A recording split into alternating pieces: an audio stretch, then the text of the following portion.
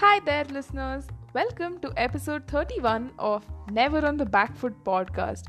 I would like to apologize in advance for the delay in publishing this episode, as owing to my exams, I could not write the episode and publish it as soon as the match proceedings were done. But the forced break definitely helped me reflect and plan on some very exciting topics ahead for you listeners. But for now, let's just relive and enjoy what a fantastic win India registered. After England won the toss and elected to bat first, the visitors were expected to make a good start and capitalize as much as they could, making it difficult, for India to qualify ahead, considering they were already out of reckoning for the World Test Championship. Let's start our discussion with England's batting. Agonizingly enough for England, throughout the series, the problem has been spin and their downfall. And Akshar Patel made the most of it, getting the openers out early before Mohammad Siraj took the crucial wickets of Root and Bairstow, putting India in a very commanding position yet again as England was tottering at 78 for 4 just after lunch break. Ben Stokes scored a decent half century, a knock of 55 that helped England at a time when Ashwin and Akshar were surprisingly finding it difficult to get into their usual groove. Washington Sundar, I think, got the much needed breakthrough, when he got Ben Stokes' wicket to end a partnership that was flowering and could potentially be dangerous for India. Ollie Pope and Dan Lawrence looked very good at the crease, but again, the spin duo brought back their magical spells to wrap the England innings up at 205 post-T on day one. Let's now focus on India's batting. India lost Shubman Gill yet again very early in the innings to Jimmy Anderson, but Cheteshwar Pujara and Rohit Sharma showed the required resilience to take India safely to 24 for 1 at the end of day 1, and they looked forward to make the most of this, as a significant lead on day 2 would also be very helpful. And considering we had the exceptional batting talent to follow, a lot was expected. India resumed day 2 for 24 for 1 and added 270 runs throughout the day's play.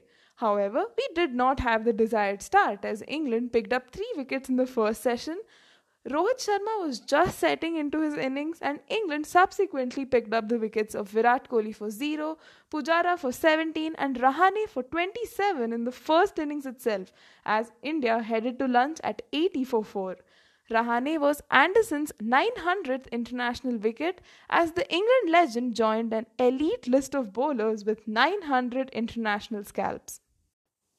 Resuming post-lunch, Rohit Sharma was joined by Rishabh Pant at the wicket. The duo added 41 runs before Rohit Sharma was undone by a classy in-swinger by Ben Stokes. Having top scored with the bat in England's first innings as well, Stokes was on fire. He got the crucial wickets of Virat Kohli and Rohit Sharma in this innings. Ashwin then joined Pant at the wicket and added 25 runs before he was dismissed by Jack Leach. Even though wickets around Rishabh Pant were falling, he was still going well. He was now joined by Washington Sundar as India went to tea on 153 for 6 in 62 overs. In the final session, Rishabh Pant brought up a well-made 50, and with Sundar also forging a 50-run stand in 100 balls, it was certainly some exciting things lined up. While the partnership was growing, the England bowlers were starting to get very frustrated under the sun at Motera, and it was very evident in their body language. After the 80th over, we could see that Joe Root was trying to enforce some new changes. He took the new ball and brought back James Anderson into the attack in the search of some reverse swing and additional wickets. Opposite to what he thought, Rishabh Pant actually took him on and played two of the most extravagant shots in the same over. He first stepped out and hit him for a boundary over mid-off, and in the very next ball, he reverse swept the legendary pacer to the latter's disbelief. It was certainly the shot of the series. The Indian wicketkeeper batsman was ultimately dismissed for 101 just after he got to the 3-figure mark. India scored 141 runs in the final session as they ended on 294 for 7 with a lead of 89 runs over England's first innings score. The England bowlers were made to work extremely hard. They hardly had any energy left by the end of day's play. Anderson and Stokes bowled as many as 42 overs together, while Jack Leach bowled 23. Dom Bess had an off day as he just bowled 15 overs and he gave away like 56 runs.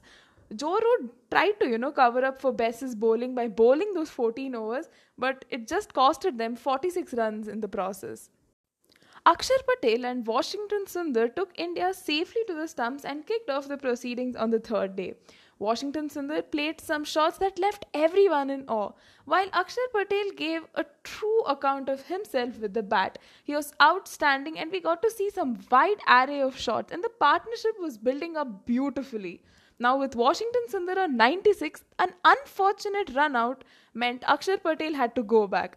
And then India lost 3 wickets in 6 balls in a heartbreak, for the wonderful all-rounder from Tamil Nadu, in this case Washington Sundar, as he ended up being strangled at the other end on just 96, 4 runs short of what would have been a delightful century, much to the delight of his father as well, as the Indian innings ended at 365 with a humongous lead of 160 runs. England was back, perhaps with a mission to actually salvage the match, counter the deficits, and put up a respectable total, but their struggles against spin continued. Zach Crawley and Johnny Bairstow fell together in an over to Ashwin, while Shubman Gill ensured that his brilliant fielding got Dom Sibley out. The writing was on the wall as Ben Stokes and Ollie Pope were also dismissed cheaply by Akshar Patel before Ashwin put the final nail in the English coffin after getting Root out LBW. Ben Foakes and Dom Bess's wickets ensured that Akshar Patel got another 5-wicket haul, much to the joy of his captain, who was eager to finish the game quickly. Dan Lawrence showed great determination and grit trying to counter the Indian bowling as he scored a 50, missing out in the last innings, but Ashwin wrapped up the tail with him as well, ending up with 5 wickets as the English batting collapsed rather conventionally as expected for 135 and gave India a massive victory by an innings and 25 runs. Rishabh Pant was adjudged the man of the match for his heroics and yet another mind-blowing knock of 101. And with 32 wickets in his kitty and a century to his name, our evergreen match winner Ravichandran Ashwin was awarded the man of the series quite deservingly. And what a fitting way, for India to make it to the World Test Championship finals, facing New Zealand in what promises to be a cracker of a final, considering how the teams have fared so far, making mincemeat of their opponents on the lead up to this final. There has undoubtedly been so much of hue and cry surrounding the pitch. From cricket pundits to England cricket fans, multiple fingers have been raised against the Indian cricket authorities for bad pitches, resulting in England's poor performance. But the Indians clearly didn't face any such problems. The ICC also released the ratings for the pitches used in the series, and the track for the pink ball test in Ahmedabad has received an average rating by ICC and has managed to escape sanctions after the game got over in like 2 days. If the Ahmedabad pitch in the third test had been rated poor, it would have meant 3 demerit points. Now, what does this mean? The accumulation of 5 such points across a 5-year period would have resulted in a 12-month ban on hosting any international cricket games at the venue. The unfit rating is accorded in very severe circumstances, and in this case, the match can be considered as won by the visiting team. Some English experts called the one in the second test as a lottery and even a disgrace. In reply to this, we do need some retrospection from the critics, who pointed out to the green tops we usually find in England. It's unfortunate to hear such things about our pitches when the problem clearly lies with the visitors who are not applying themselves, clearly causing their downfall. To basically conclude what has been a fantastic test season, we certainly have a lot of positives to take away from the series, right from uncovering so many youngsters who are absolute superstars.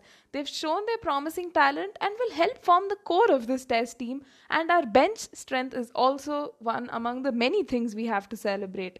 The duo of Ravi Shastri and Virat Kohli combined to lead India, and they simply cannot be credited enough. For them, Test cricket has always been the pinnacle, and their approach to ensure that India produces and dominates as the best Test team in the world is for everyone to see.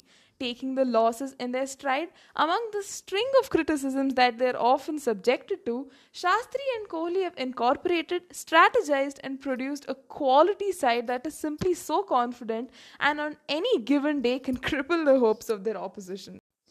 Battling through the embarrassing 36 for 9 to the highs of Gabba and the class act at Motera, Team India has always managed to fight back and have someone rescue the team when they most needed it. We've also seen how the conventionally typecasted T20 superstars showcase their innate skill for Test cricket, how the tail managed to always chip in, and with the bowlers making the most of the conditions and the batsmen raising their game every single time. We have so much to reflect from what a class outfit we are in the whites, and we saw how opponents literally left them bruised and battered. So many former cricketers questioned their skills and approach, yet the tirade of memes and criticism from the fans didn't stop our players. Also, I think it becomes important to note how the Anil Kumble led committee changed the rules midway through the World Test Championship that actually made it tough for India to enter the finals despite leading the points table. We have been sledged, racially abused, we have lived in a bio bubble for almost 8 months, and this certainly has, ramifications on our players. But the zeal for success amidst all this chaos, our team has emerged as an inspiration to all of us undoubtedly. We saw a side that refused to get intimidated, make excuses, and what a brilliant way to, culminate the test season, as I previously mentioned as well. And we saw plenty of action, drama, ups and downs, but most importantly, a lot of reflections, learnings, and so much more to take away. We also got a whole generation invested and interested in this beautiful format, the pinnacle of it all, Test cricket.